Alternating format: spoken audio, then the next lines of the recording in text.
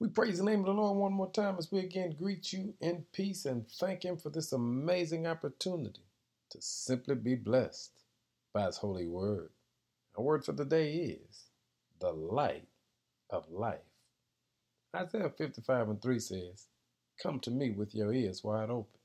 Listen, and you will find life."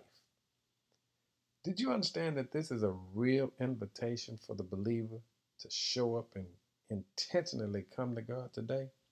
To choose to listen to the truth of God's word, even when the lies of the enemy seem to be so believable, is really an art and a skill. Here's what the Lord is saying: the voice you believe will determine the future you experience. Today, we look at the Genesis story. You know how it began with two opposing voices. In the beginning, God starts off the story of creation when He said, "Let there be light." That was a call. And the truth was, and there was light. That was the response. We see from the start that God speaks and that His word demands a response from us. But in Genesis 3, the devil's turn to speak shows up, and the serpent's voice in the garden said, "Eat from the tree." That was a call that also demanded a response. There's a lesson to be learned here from the account of Adam and Eve. God's voice speaks with precision and power, inviting us to life. But there's always an opposing voice, and it seeks to draw us out of His presence through seduction and deception. Can you tell the difference today?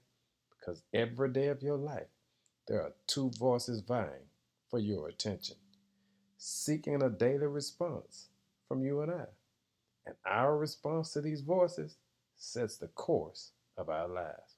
On today, I challenge you to pay attention and know the difference between the two voices and choose the voice of light and life.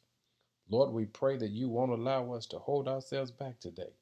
Heal the areas where we know we are hurting, and don't allow us to sabotage our own success.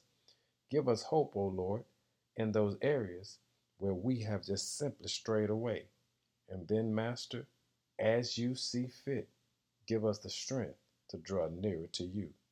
Don't let us stand in our own way. Let our light shine brighter today than ever before. In Jesus' name, amen.